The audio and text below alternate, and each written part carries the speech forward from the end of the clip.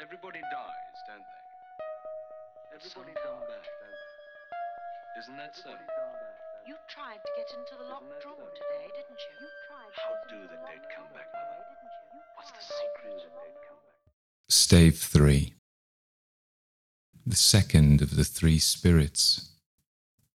Awaking in the middle of a prodigiously tough snore and sitting up in bed to get his thoughts together, Scrooge had no occasion to be told that the bell was again upon the stroke of 1. He felt that he was restored to consciousness in the right nick of time for the especial purpose of holding a conference with the second messenger dispatched to him through Jacob Marley's intervention. But finding that he turned uncomfortably cold when he began to wonder which of his curtains this new spectre would draw back, he put them every one aside with his own hands and, lying down again, established a sharp lookout all around the bed. For he wished to challenge the spirit on the moment of its appearance, and did not wish to be taken by surprise and made nervous.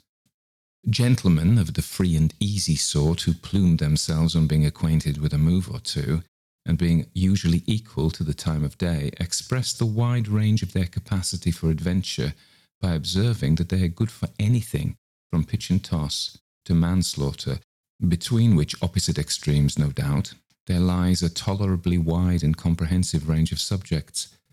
Without venturing for Scrooge quite as hardily as this, I don't mind calling on you to believe that he was ready for a good broad field of strange appearances, and that nothing between a baby and a rhinoceros would have astonished him very much. Now, being prepared for almost anything, he was not by any means prepared for nothing, and consequently when the bell struck 1, and no shape appeared, he was taken with a violent fit of trembling. 5 minutes, 10 minutes, a quarter of an hour went by, yet nothing came.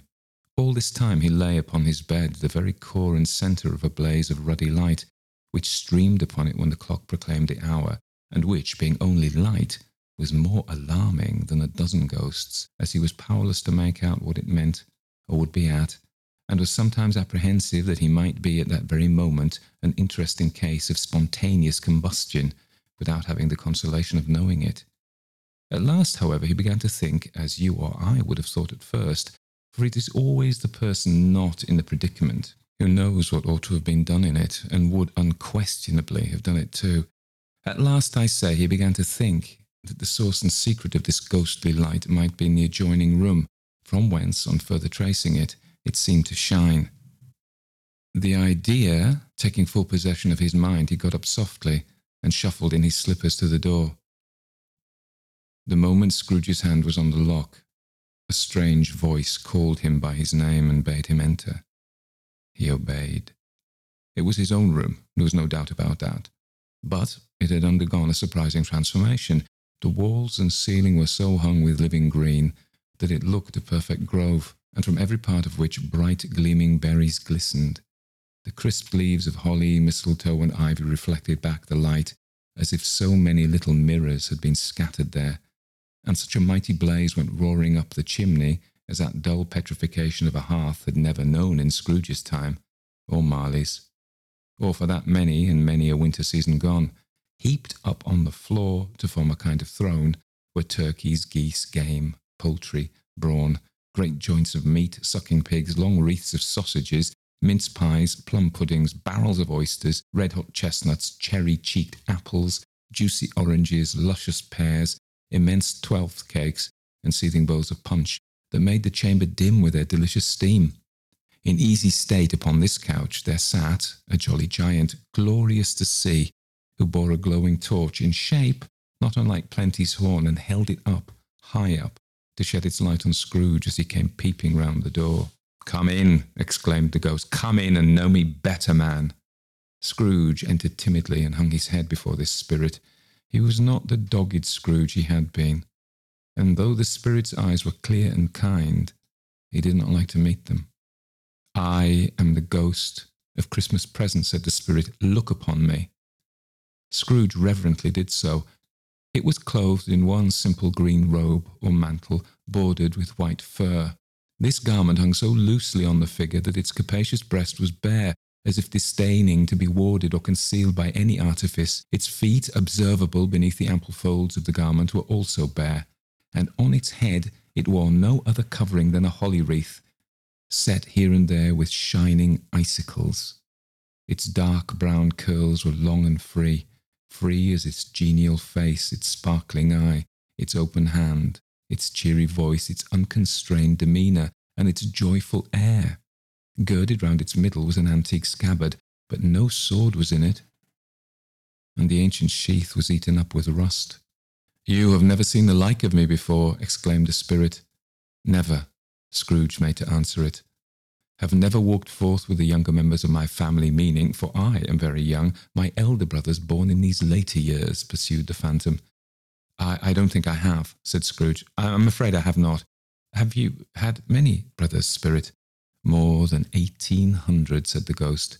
"A tremendous family to provide for," muttered Scrooge. The ghost of Christmas present rose. "Spirit," said Scrooge submissively, "conduct me where you will. I went forth last night on compulsion, and I learnt a lesson which is working now. Tonight, if you have aught to teach me, let me profit by it." "Touch my robe." Scrooge did as he was told, and held it fast. Holly, mistletoe, red berries, ivy, turkeys, geese, game, poultry, brawn, meat, pigs, sausages, oysters, pies, puddings, fruit and punch, all vanished instantly. So did the room, the fire, the ruddy glow, the hour of night, and they stood in the city streets on Christmas morning, where, for the weather was severe, the people made a rough but brisk and not unpleasant kind of music in scraping the snow from beneath the pavement in front of their dwellings and from the tops of their houses, whence it was mad delight to see the boys, to see it come plumping down into the road below and splitting into artificial little snowstorms. The house fronts looked black enough, and the windows blacker, contrasting with the smooth white sheet of snow upon the roofs, and with the dirtier snow upon the ground, which last deposit had been ploughed up in deep furrows by the heavy wheels of carts and wagons, furrows that crossed and recrossed each other hundreds of times, where the great streets branched off and made intricate channels hard to trace in the thick yellow mud and icy water. The sky was gloomy, and the shortest streets were choked up with a dingy mist, half thawed, half frozen, whose heavier particles descended in a shower of sooty atoms, as if all the chimneys in Great Britain had by one consent caught fire and were blazing away to their dear hearts' content. There was nothing very cheerful in the climate or the town, and yet was there an air of cheerfulness abroad that the clearest summer air and brightest summer sun might have endeavoured to diffuse in vain. For the people who were shovelling away on the housetops were jovial and full of glee, calling out to one another from the parapets, and now and then exchanging a facetious snowball, better-natured missile far than many a wordy jest, laughing heartily if it went right, and not less heartily if it went wrong. The poulterers' shops were still half open, and the fruiterers were radiant in their glory. There were great round pot-bellied baskets of chestnuts, shaped like the waistcoats of jolly old gentlemen, lolling at the doors and tumbling out into the street in their apoplectic opulence. There were ruddy, brown-faced, broad-girthed Spanish onions shining in the fatness of their growth like Spanish friars, and winking from their shelves in wanton slyness at the girls as they went by and glanced demurely at the hung-up mistletoe. There were pears and apples clustered high in blooming pyramids. There were bunches of grapes made in the shopkeeper's benevolence to dangle from conspicuous hooks, that people's mouths might water gratis as they passed.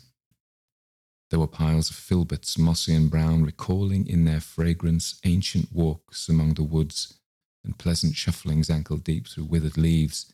There were Norfolk biffins, squat and swarthy, setting off the yellow of the oranges and lemons, and in the great compactness of their juicy persons, urgently entreating and beseeching to be carried home in paper bags and eaten after dinner. The very gold and silver fish set forth among these choice fruits in a bowl, though members of a dull and stagnant-blooded race, appeared to know that there was something going on, and to a fish went gasping round and round their little world in slow and passionless excitement. The grocers, oh, the grocers, nearly closed, with perhaps 2 shutters down or 1, but through those gaps such glimpses. It was not alone that the scales descending on the counter made a merry sound, or that the twine and roller parted company so briskly, or that the canisters were rattled up and down like juggling tricks, or even that the blended scents of tea and coffee were so grateful to the nose, or even that the raisins were so plentiful and rare. The almonds so extremely white, the sticks of cinnamon so long and straight, and other spices so delicious, the candied fruit so caked and spotted with molten sugar as to make the coldest lookers-on feel faint and subsequently bilious. Nor was it that the figs were moist and pulpy, or that the French plums blushed in modest tartness from their highly decorated boxes, or that everything was good to eat and in its Christmas dress. But the customers were all so hurried and so eager in the hopeful promise of the day that they tumbled up against each other at the door, crashing their wicker baskets wildly, and left their purchases upon the counter and came running back to fetch them, and committed hundreds of the like mistakes in the best humour possible, while the grocer and his people were so frank and fresh that the polished hearts with which they fastened their aprons behind might have been their own, worn outside for general inspection, and for Christmas doors to peck at if they chose. But soon the steeples called good people all to church and chapel, and away they came, flocking through the streets in their best clothes and with their gayest faces, and at the same time there emerged from scores of by-streets, lanes and nameless turnings innumerable people, carrying their dinners to the bakers' shops. The sight of these poor revellers appeared to interest the spirit very much, for he stood with Scrooge beside him in the baker's doorway, and taking off the covers as their bearers passed, sprinkled incense on their dinners from his torch. And it was a very uncommon kind of torch, for once or twice, when there were angry words between some dinner carriers who had jostled each other, he shed a few drops of water on them from it, and their good humour was restored directly. For, they said, it was a shame to quarrel upon Christmas Day. And so it was. God love it, so it was. In time the bells ceased and the bakers were shut up, and yet there was a genial shadowing forth of all these dinners and the progress of their cooking in the thawed blotch of wet above each baker's oven, where the pavement smoked, as if its stones were cooking too. "Is there a peculiar flavour in what you sprinkle from your torch?" asked Scrooge. "There is. My own." "Would it apply to any kind of dinner on this day?" asked Scrooge. "To any kindly given." "To a poor one most." "Why to a poor one most?" asked Scrooge. "Because it needs it most." "Spirit," said Scrooge after a moment's thought, "I wonder you, of all the beings in the many worlds about us, should desire to cramp these people's opportunities of innocent enjoyment." "I?" cried the spirit. "You would deprive them of their means of dining every 7th day. Often the only one on which they can be said to dine at all," said Scrooge. "Wouldn't you?" "I?" cried the spirit. "You seek to close these places on the 7th day," said Scrooge, "and it comes to the same thing." "I seek?" exclaimed the spirit. "Forgive me if I'm wrong. It has been done in your name, or at least in that of your family," said Scrooge. "There are some upon this earth of yours," returned the spirit, "who lay claim to know us, and who do their deeds of passion, pride, ill will, hatred, envy, bigotry, and selfishness in our name, who are as strange to us and all our kith and kin as if they had never lived. Remember that, and charge their doings on themselves, not us." Scrooge promised that he would, and they went on, invisible as they had been before, into the suburbs of the town. It was a remarkable quality of the ghost which Scrooge had observed at the baker's, that notwithstanding his gigantic size, he could accommodate himself to any place with ease, and that he stood beneath a low roof quite as gracefully and like a supernatural creature as it was possible he could have done in any lofty hall. And perhaps it was the pleasure the good spirit had in showing off this power of his, or else it was his own kind, generous, hearty nature, and his sympathy with all men, that led him straight to Scrooge's clerk, for there he went, and took Scrooge with him, holding his robe. And on the threshold of the door the spirit smiled, and stopped to bless Bob Cratchit's dwelling with a sprinkling of his torch. Think of that. Bob had but 15 bob a week himself. He pocketed on Saturdays but 15 copies of his Christian name, and yet the ghost of Christmas present blessed his 4-roomed house. Then up rose Mrs. Cratchit, Cratchit's wife, dressed out but poorly in a twice-turned gown, but brave in ribbons, which are cheap, and make a goodly show for 6pence. And she laid the cloth, assisted by Belinda Cratchit, second of her daughters, also brave in ribbons, while Master Peter Cratchit plunged a fork into the saucepan of potatoes, and getting the corners of his monstrous shirt collar. Bob's private property, conferred upon his son and heir in honour of the day, into his mouth, rejoiced to find himself so gallantly attired, and yearned to show his linen in the fashionable parks. And now 2 smaller Cratchits, boy and girl, came tearing in, screaming that outside the baker's they had smelt the goose and known it for their own, and basking in luxurious thoughts of sage and onion, these young Cratchits danced about the table and exalted Master Peter Cratchit to the skies, while he, not proud, although his collars nearly choked him, blew the fire, until the slow potatoes, bubbling up, knocked loudly at the saucepan lid to be let out and peeled. "What has ever gone into your precious father, then?" said Mrs. Cratchit. "And your brother, Tiny Tim? And Martha weren't as late last Christmas Day by half an hour." "Here's Martha, mother," said a girl, appearing as she spoke.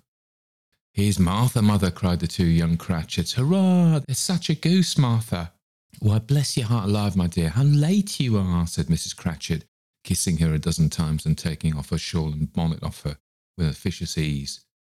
"We had a deal of work to finish up last night," replied the girl, "and had to clear away this morning, mother." "Well, never mind so long as you're come," said Mrs. Cratchit. "Sit ye down before the fire, my dear, and have a warm. Lord bless ye." "No, no, there's father coming," cried the 2 young Cratchits, who were everywhere at once. "Hide, Martha, hide."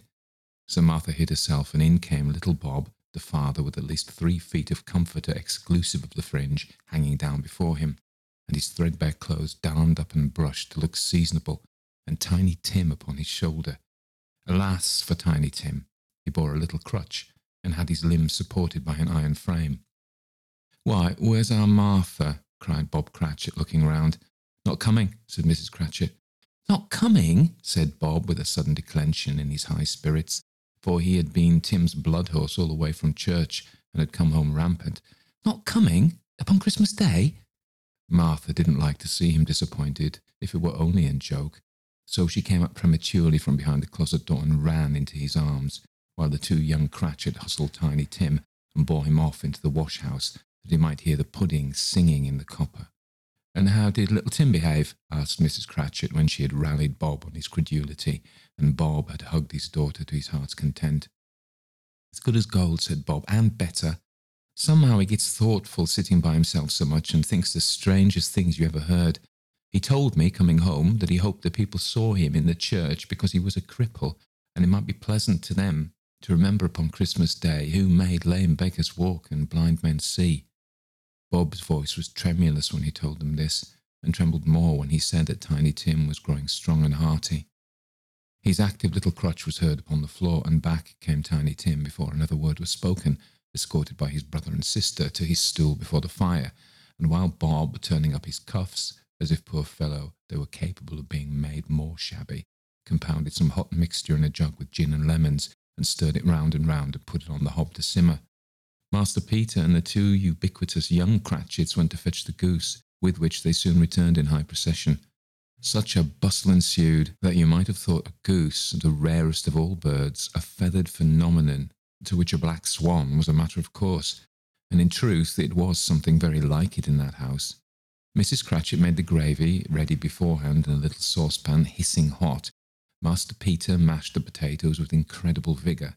Miss Belinda sweetened up the apple sauce.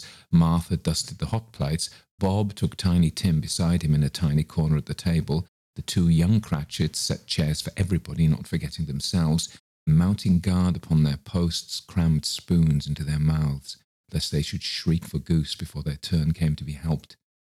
At last the dishes were set on, and grace was said. It was succeeded by a breathless pause, as Mrs. Cratchit, looking slowly all along the carving knife, prepared to plunge it into the breast. But when she did, and when the long-expected gush of stuffing issued forth, one murmur of delight arose all round the board, and even Tiny Tim, excited by the 2 young Cratchits, beat on the table with the handle of his knife and feebly cried, "Hurrah! There never was such a goose." Bob said he didn't believe there ever was such a goose cooked. Its tenderness and flavour, size and cheapness were the themes of universal admiration. Eked out by applesauce and mashed potatoes, it was a sufficient dinner for the whole family. Indeed, as Mrs. Cratchit said with great delight, surveying one small atom of a bone upon the dish, they hadn't ate it all at last. Yet everyone had had enough, and the youngest Cratchits in particular were steeped in sage and onion to the eyebrows. But now, the plates being changed by Miss Belinda, Mrs. Cratchit left the room alone, too nervous to bear witness, to take the pudding up and bring it in. Suppose it should not be done enough. Suppose it should break in turning out. Suppose somebody should have got over the wall of the backyard and stolen it while they were merry with the goose, a supposition at which the two young Cratchits became livid. All sorts of horrors were supposed. Hello! A great deal of steam. The pudding was out of the copper.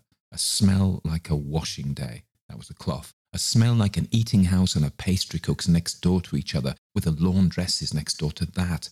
That was the pudding. In half a minute, Mrs. Cratchit entered, flushed but smiling proudly, with the pudding, like a speckled cannonball, blazing in half a quartern of ignited brandy, and bedight with Christmas holly stuck into the top. Oh, a wonderful pudding, Bob Cratchit said, and calmly too, that he regarded it as the greatest success achieved by Mrs. Cratchit since their marriage.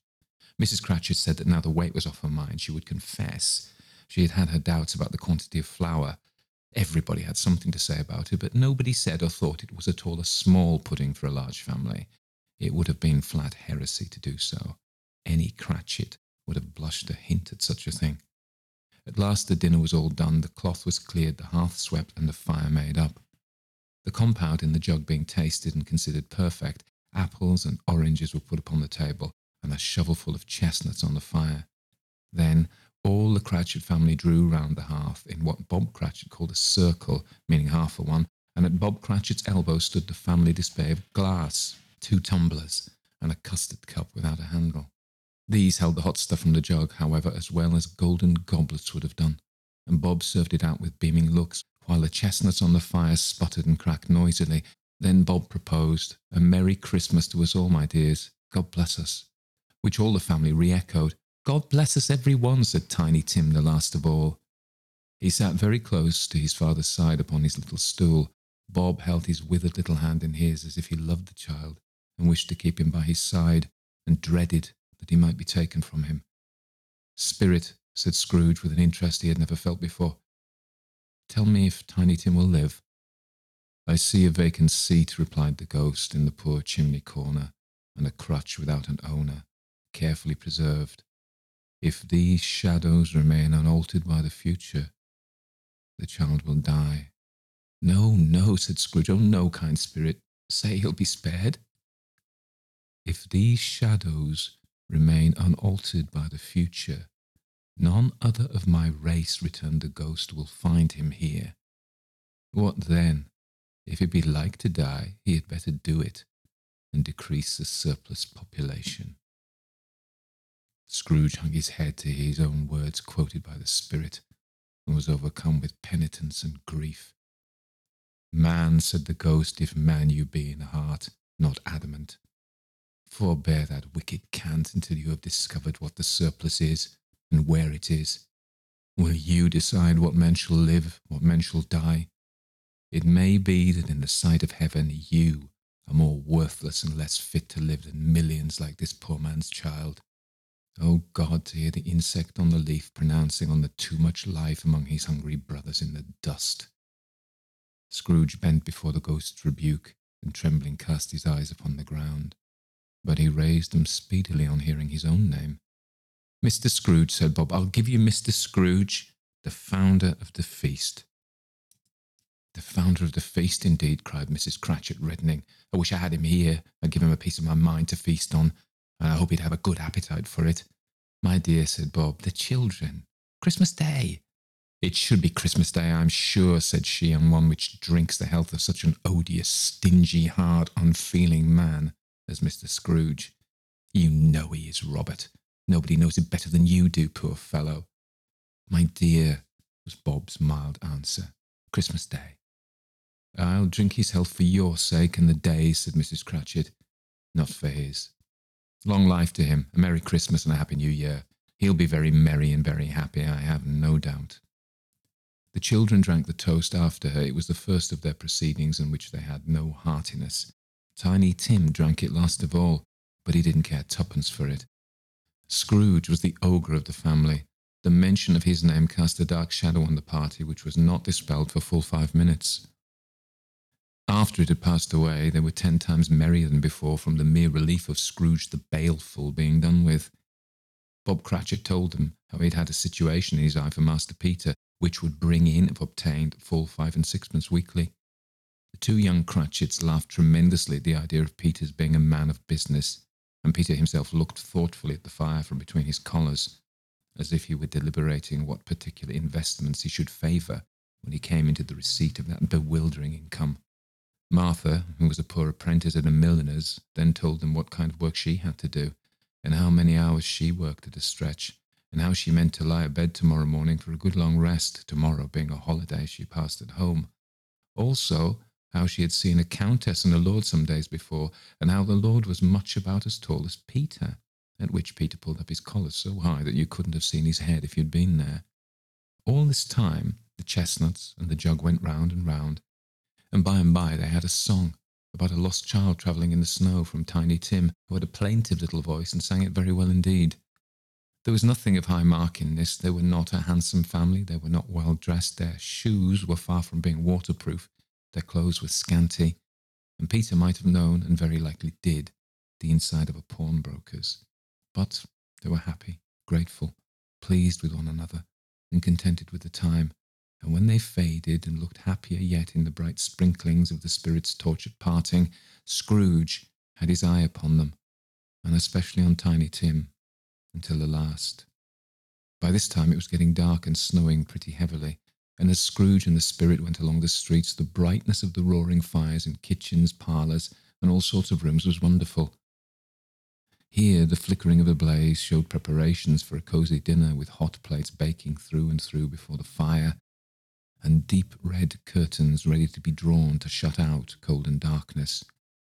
There all the children of the house were running out into the snow to meet their married sisters, brothers, cousins, uncles, aunts, and be the first to greet them. Here again were shadows on the window blind of guests assembling, and there a group of handsome girls, all hooded and fur-booted, and all chattering at once, tripped lightly off to some near neighbour's house, where woe upon the single man who saw them enter. Artful witches, well they knew it, in a glow. But if you had judged from the numbers of people on their way to friendly gatherings, you might have thought that there was no one at home to give them welcome when they got there, instead of every house expecting company and piling up its fires half-chimney high. Blessings on it, how the ghost exulted, how it bared its breadth of breast, and opened its capacious palm, and floated on, outpouring with a generous hand its bright and harmless mirth on everything within its reach. The very lamplighter who ran on before, dotting the dusky street with specks of light, and who was dressed to spend the evening somewhere, laughed out loudly as the spirit passed, though little kenned the lamplighter that he had any company but Christmas. And now, without a word of warning from the ghost, they stood upon a bleak and deserted moor, where monstrous masses of rude stone were cast about, as though it were the burial place of giants, and water spread itself wheresoever it listed, or would have done so, but for the frost that held it prisoner, and nothing grew but moss and furze and coarse rank grass. Down in the west, the setting sun had left a streak of fiery red, which glared upon the desolation for an instant like a sullen eye, and frowning, lower, lower, lower yet, was lost in the thick gloom of darkest night. "What place is this?" asked Scrooge. "A place where miners live who labour in the bowels of the earth," returned the spirit. "But they know me. See." A light shone from the window of a hut, and swiftly they advanced towards it. Passing through the wall of mud and stone, they found a cheerful company assembled round a glowing fire. An old man and woman, with their children and their children's children, and another generation beyond that, all decked out gaily in their holiday attire. The old man, in a voice that seldom rose above the howling of the wind upon the barren waste, was singing them a Christmas song. It had been a very old song when he was a boy, and from time to time they all joined in the chorus. So surely as they raised their voices, the old man got quite blithe and loud, and so surely as they stopped, his vigour sank again. The spirit did not tarry here, but bade Scrooge hold his robe, and passing on above the moor, sped. Whither? Not to see. To see. To Scrooge's horror, looking back, he saw the last of the land, a frightful range of rocks behind them, and his ears were deafened by the thundering of water as it rolled and roared and raged among the dreadful caverns it had worn and fiercely tried to undermine the earth. Built upon a dismal reef of sunken rocks some league or so from shore, on which the waters chafed and dashed the wild year through, there stood a solitary lighthouse. Great heaps of seaweed clung to its base, and storm birds, born of the wind, one might suppose, as seaweed of the water, rose and fell about it like the waves they skimmed. But even here, two men who watched the light had made a fire that through the loophole in the thick stone wall shed out a ray of brightness on the awful sea. Joining their horny hands over the rough table at which they sat, they wished each other Merry Christmas in their can of grog, and one of them, the elder too, with his face all damaged and scarred with hard weather, as the figurehead of an old ship might be, struck up a sturdy song that was like a gale in itself. Again the ghost sped on, above the black and heaving sea, on, until being far away, as he told Scrooge, from any shore, they lighted on a ship.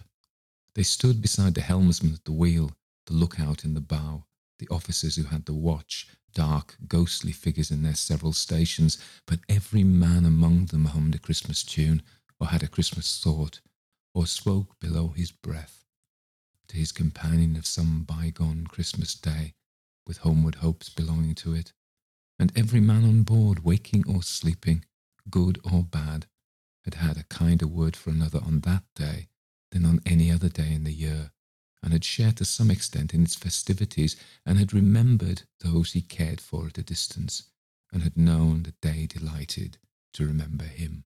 It was a great surprise to Scrooge, while listening to the moaning of the wind, and thinking what a solemn thing it was to move on through the lonely darkness over an unknown abyss, whose depths were secrets as profound as death.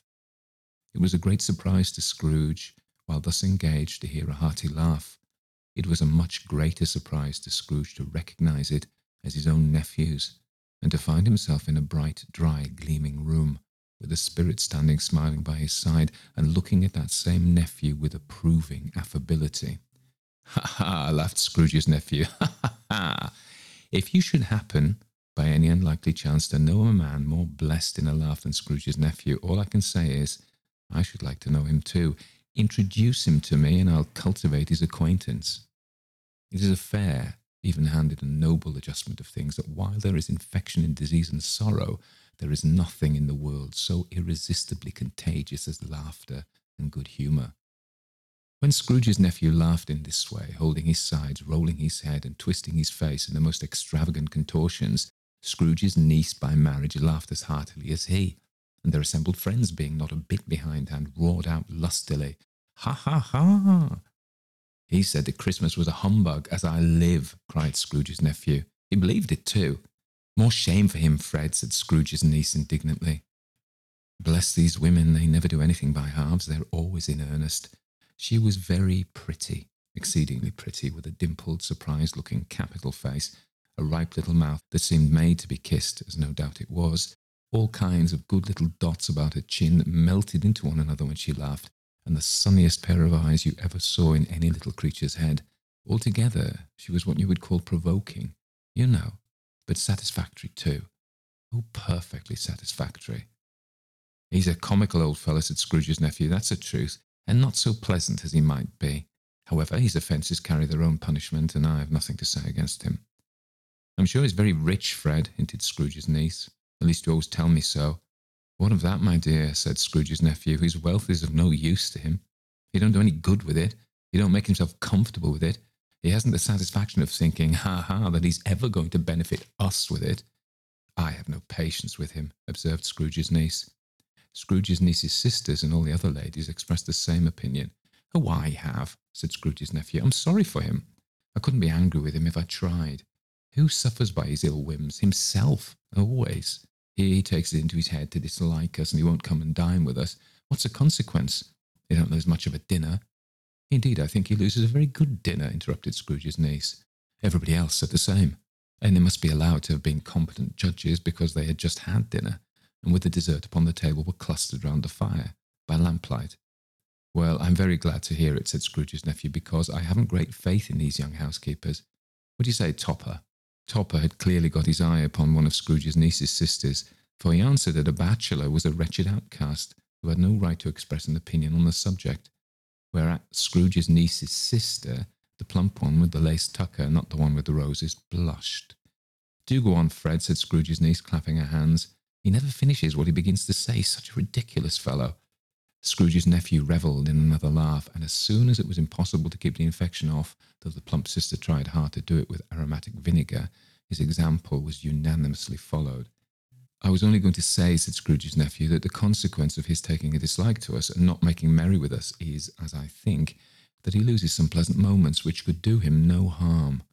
I'm sure he loses pleasanter companions than he can find in his own thoughts, either in his mouldy old office or his dusty chambers. I mean to give him the same chance every year, whether he likes it or not, for I pity him.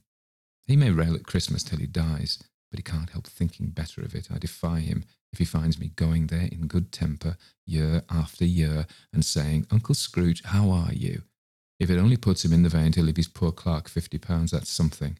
And I think I shook him yesterday. It was their turn to laugh now at the notion of his shaking Scrooge. But being thoroughly good-natured and not much caring what they laughed at, so that they laughed at any rate, he encouraged them in their merriment and passed the bottle joyously. After tea, they had some music, for they were a musical family and knew what they were about. When they sung a glee or a catch, I can assure you, especially Topper, could growl away in the bass like a good one and never swell the large veins in his forehead or get red in the face over it. Scrooge's niece played well upon the harp, and played, among other things, a simple little air, a mere nothing. You might learn to whistle it in 2 minutes, which had been familiar to the child who fetched Scrooge from the boarding school, as he had been reminded by the ghost of Christmas past. When this strain of music sounded, all the things that the ghost had shown him came upon his mind.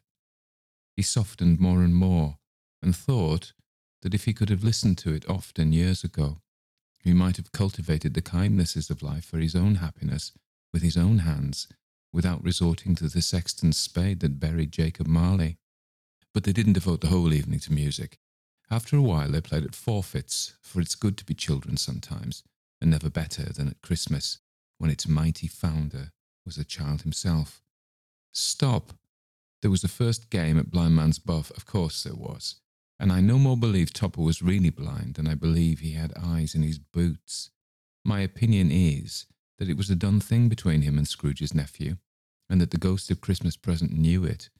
The way he went after that plump sister in the lace tucker was an outrage on the credulity of human nature, knocking down the fire irons, tumbling over the chairs, bumping against the piano, smothering himself among the curtains. Wherever she went, there went he. He always knew where the plump sister was. He wouldn't catch anybody else. If you had fallen up against him, as some of them did, on purpose, he would have made a feint of endeavouring to seize you, which would have been an affront to your understanding, and would instantly have sidled off in the direction of the plump sister. She often cried out that it wasn't fair, and it really wasn't. But when at last he caught her, when in spite of all her silken rustlings and her rapid flutterings past him, he got her into a corner whence there was no escape, then his conduct was the most execrable. For he's pretending not to know her, he's pretending that it was necessary to touch her headdress, and further to assure himself of her identity by pressing a certain ring upon her finger, and a certain chain about her neck, was vile, monstrous. No doubt she told him her opinion of it when, another blind man being in office, they were so very confidential together, behind the curtains. Scrooge's niece was not one of the blind man's buff party, but was made comfortable with a large chair and a footstool in a snug corner, where the ghost and Scrooge were close behind her. But she joined in the forfeits and loved her game to admiration with all the letters of the alphabet. Likewise at the game of how, when, and where, she was very great. And to the secret joy of Scrooge's nephew, beat her sisters hollow, though they were sharp girls too, as Topper could have told you. There might have been 20 people there, young and old, but they all played, and so did Scrooge, for wholly forgetting in the interest he had in what was going on, that his voice made no sound in their ears. He sometimes came out with his guess quite loud, and very often guessed quite right too, for the sharpest needle, best Whitechapel, warranted not to cut in the eye, was not sharper than Scrooge, blunt as he took it in his head to be. The ghost was greatly pleased to find him in this mood, and looked upon him with such favour that he begged like a boy to be allowed to stay until the guests departed. But this, the spirit said, could not be done. "Here's a new game," said Scrooge. "One half-heart, spirit, only one." It was a game called Yes and No, where Scrooge's nephew had to think of something, and the rest must find out what, he only answering to their questions yes or no, as the case was. The brisk fire of questioning to which he was exposed elicited from him that he was thinking of an animal, a live animal, a rather disagreeable animal, a savage animal, an animal that growled and grunted sometimes, and talked sometimes, and lived in London and walked about the streets and wasn't made a show of, and wasn't led by anybody, and didn't live in a menagerie and was never killed in a market, and was not a horse or an ass or a cow or a bull or a tiger or a dog or a pig or a cat or a bear. At every fresh question that was put to him, this nephew burst into a fresh roar of laughter, and was so inexpressibly tickled that he was obliged to get up off the sofa and stamp. At last, the plump sister, falling into a similar state, cried out, "I found it out. I know what it is, Fred. I know what it is." "What is it?" cried Fred. "It's your Uncle Scrooge," which it certainly was. Admiration was the universal sentiment, though some objected to the reply, "Is it a bear?" ought to have been yes, inasmuch as an answer in the negative was sufficient to have diverted their thoughts away from Mr. Scrooge, supposing they had ever had any tendency that way. "He's given us plenty of merriment, I'm sure," said Fred, "and it would be ungrateful not to drink his health. Here is a glass of mulled wine ready in our hand at the moment, and I say, Uncle Scrooge." "Well, Uncle Scrooge," they cried. "A Merry Christmas and a Happy New Year to the old man, whatever he is," said Scrooge's nephew. "He wouldn't take it from me, but may he have it nevertheless. Uncle Scrooge." Uncle Scrooge had imperceptibly become so gay and light of heart that he would have pledged the unconscious company in return, and thanked them in an inaudible speech if the ghost had given him time. But the whole scene passed off in the breath of the last words spoken by his nephew, and he and the spirit were again upon their travels. Much they saw and far they went, and many homes they visited, but always with a happy end. The spirit stood beside sick beds, and they were cheerful, on foreign lands, and they were close at home, by struggling men, and they were patient in their greater hope, by poverty, and it was rich, in almshouse, hospital, and jail, in misery's every refuge, where vain man in his little brief authority had not made fast the door and barred the spirit out, he left his blessing and taught Scrooge his precepts. It was a long night, if it were only a night, but Scrooge had his doubts of this because the Christmas holidays appeared to be condensed into the space of time they passed together. It was strange, too, that while Scrooge remained unaltered in his outward form, the ghost grew older, clearly older. Scrooge had observed this change, but never spoke of it until they left a children's 12th night party, when looking at the spirit as they stood together in an open place, he noticed that its hair was grey. "Are spirits' lives so short?" asked Scrooge. "My life upon this globe is very brief," replied the ghost. "It ends tonight." "Tonight?" cried Scrooge. "Tonight at midnight. Hark, the time is drawing near." The chimes were ringing the 11:15 at that moment. "Forgive me if I'm not justified in what I ask," said Scrooge, looking intently at the spirit's robe.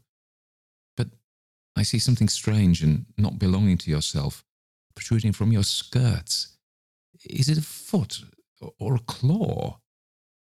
"It might be a claw, for the flesh there is upon it," was the spirit's sorrowful reply. "Look here." From the foldings of its robe it brought 2 children, wretched, abject, frightful, hideous, miserable. They knelt down at its feet and clung upon the outside of its garment. "Oh, man, look here, look down here," exclaimed the ghost. They were a boy and a girl, yellow, meagre, ragged, scowling, wolfish, but prostrate too, in their humility, where graceful youth should have filled their features out and touched them with its freshest tints.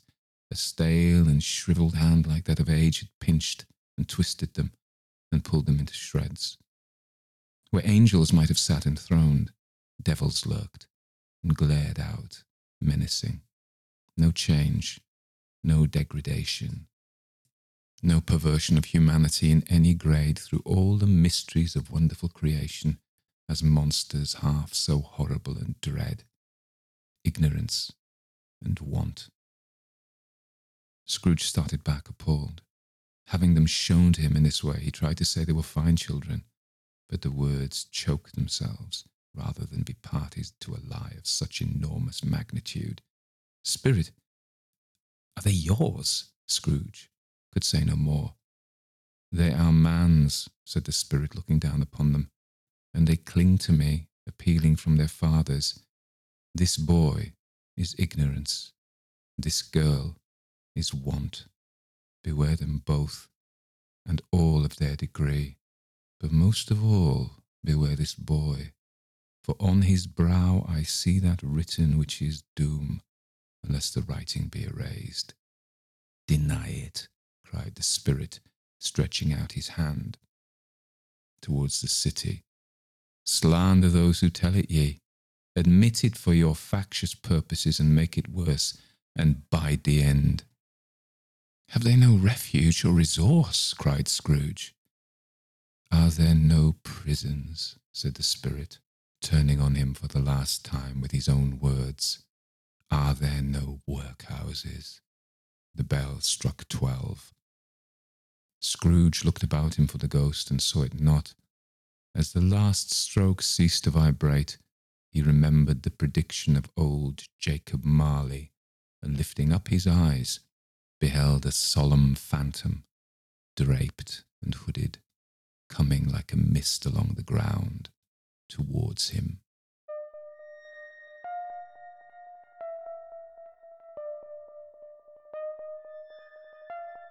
Everybody dies, don't they? Everybody come back, don't they? Isn't that so? You tried to get into the locked room today, didn't you? How do the dead come back, Mother? What's the secret of the dead come back? So that was our third episode of Christmas Carol by Charles Dickens, featuring the ghost of Christmas Present. I think you probably all know the story anyway. Funny thing is, I've read this book years ago and I've seen various films and adaptations, but you forget the detail of it, actually. You forget the detail, and Dickens stuffed a load more in than it ever gets repeated in any of the remakes, I think. I've got to say, there's certain times when I was reading this that old Dickens brought a tear to my eye and a catch to my throat. I think he was genuinely a very humanitarian man with a big soul, and he did really care about people who were worse off and the sufferings of the poor. And I think probably his visions in his books helped move the public towards a more caring position, and maybe even created some of the safety nets that were later existing for them, depending where you live. But certainly in the UK, I think. The only slight catch was old Topper chasing the plump sister. I don't think we'd ever write anything like that these days, and how he kind of puts his hands all over and gets her in a corner, and even though they're behind the curtains later on speaking confidentiality, and we presume from that Dickens is suggesting that the plump sister was actually welcoming of old Topper's advances, even though she was ostensibly saying no. Yep. So we inevitably view things through the lens of our own time and our own cultural mores.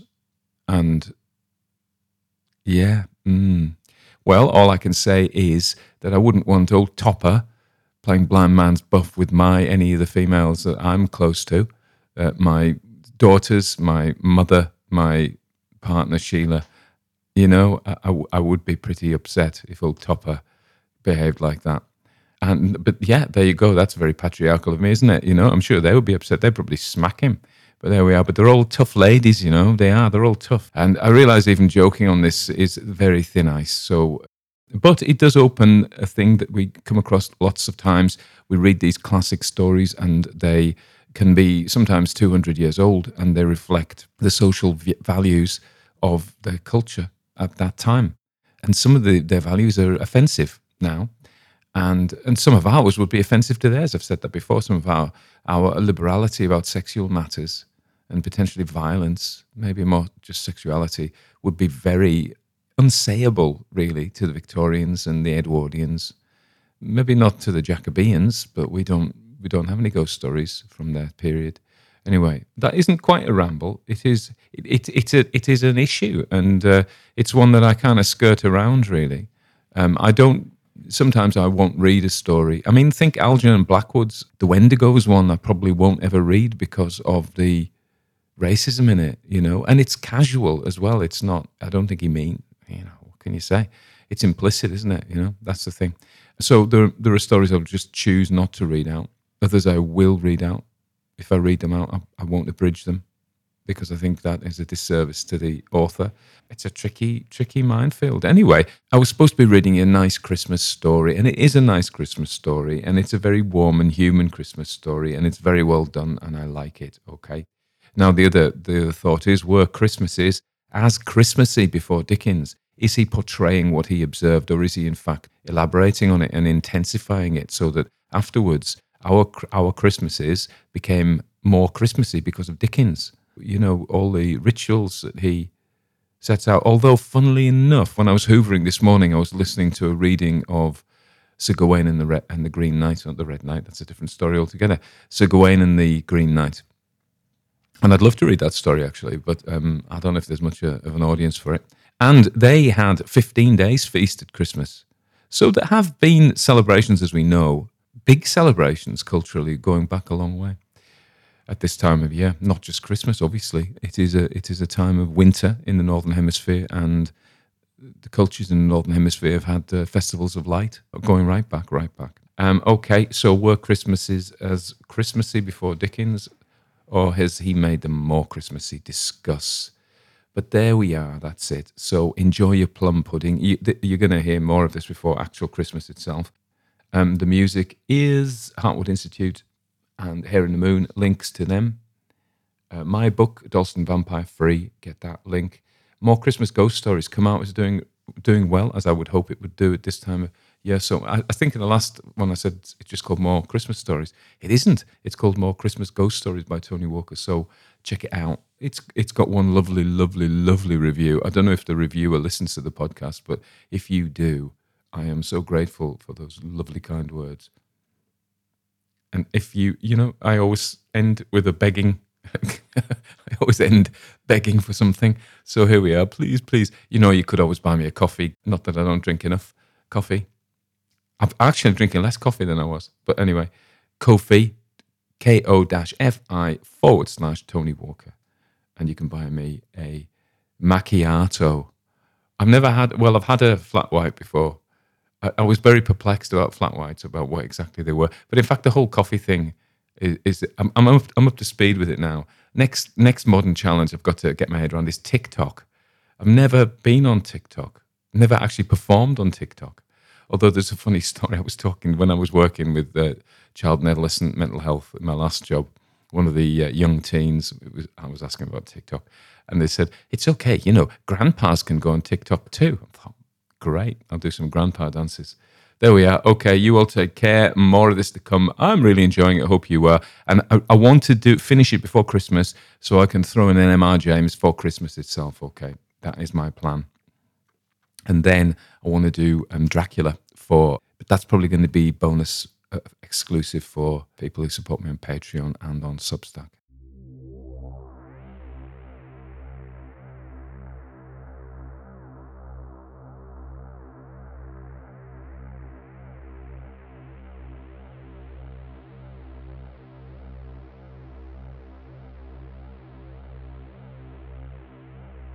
Speak now, come now, rise now from the forest, from the furrows, from the field of live. Take now my blood, my skin, my flesh, and walk. Father of my life, speak now, come now, rise now from the forest, from the furrows, from the field and live. Take now my blood, my flesh, my skin, and walk.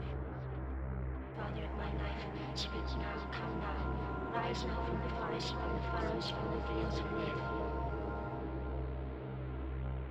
Take down my blood, my flesh, my skin, and walk.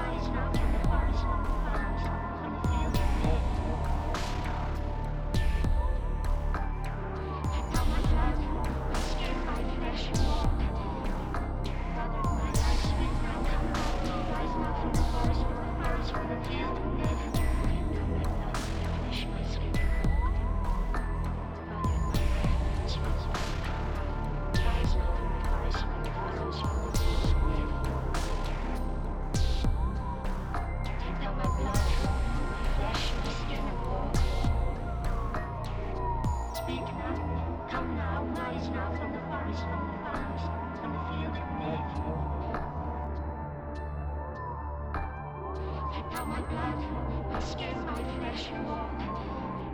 Father of my life, speak now, come now. Rise now from the forest, from the furrows, from the field and live. Take now my blood, my flesh, my skin and walk. Father of my life, speak now, come now. Rise now from the forest, from the furrows, from the fields and live.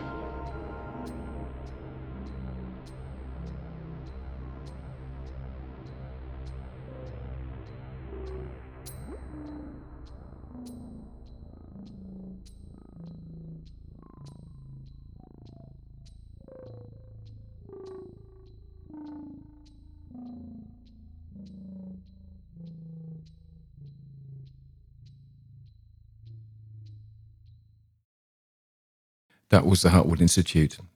Speak now, come now, rise now, from the forest, from the furrows, from the field, and live. That's a famous folk horror quote from The Blood on Satan's Claw, the 1971 film, one of the trio of the canonical folk horror films. I forgot to say that I have been listening to the Lovecraft investigations on BBC Radio 4 Sounds, which is done by the Mystery Machine. It's done as a podcast. They've done the Dunwich Horror. This is The Shadow of Innsmouth. And they did The Case of Charles Dexter Ward. If you haven't heard those podcasts, you really need to go and listen to them. They are fantastic. They really are. I listen to quite a lot of horror fiction podcasts, and there's some really good ones. This is one of them. Do yourself a favor. I'm listening to The Children of the Stones, and I'm warming to it, but it's not as good as the one I just mentioned, the Lovecraft. So yeah, definitely recommendation for that. This next one is The Midnight Folk from The Hare and the Moon. Of course, The Midnight Folk, one of my favorite books, written by John Masefield. If you haven't read that book, I mean, you've got to be maybe a 19th, not that I was around the 1930s, but it's got that 1930s English children's story vibe. You think The Hobbit, think Lion, the Witch and the Wardrobe, Swallows and Amazons. Those are the kind of stories I was brought up on, not in the 30s, obviously.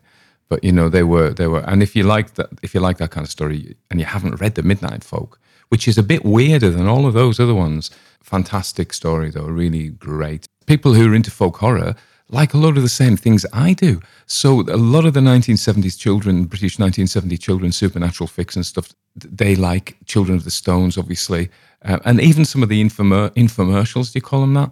The public information films, we used to call them The Spirit of Dark Water, all of this kind of stuff. So yeah, I really like that, and The Midnight Folk's in there. It's not folk horror as such, but it's definitely folk horror adjacent. I love saying things like that. Anyway, this next one is The Hare and the Moon, The Midnight Folk.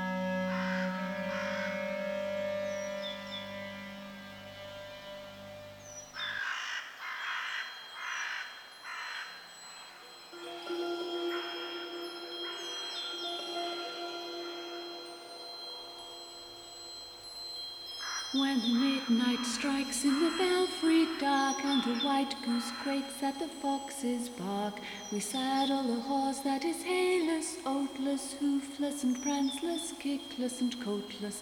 We canter off for a midnight prowl.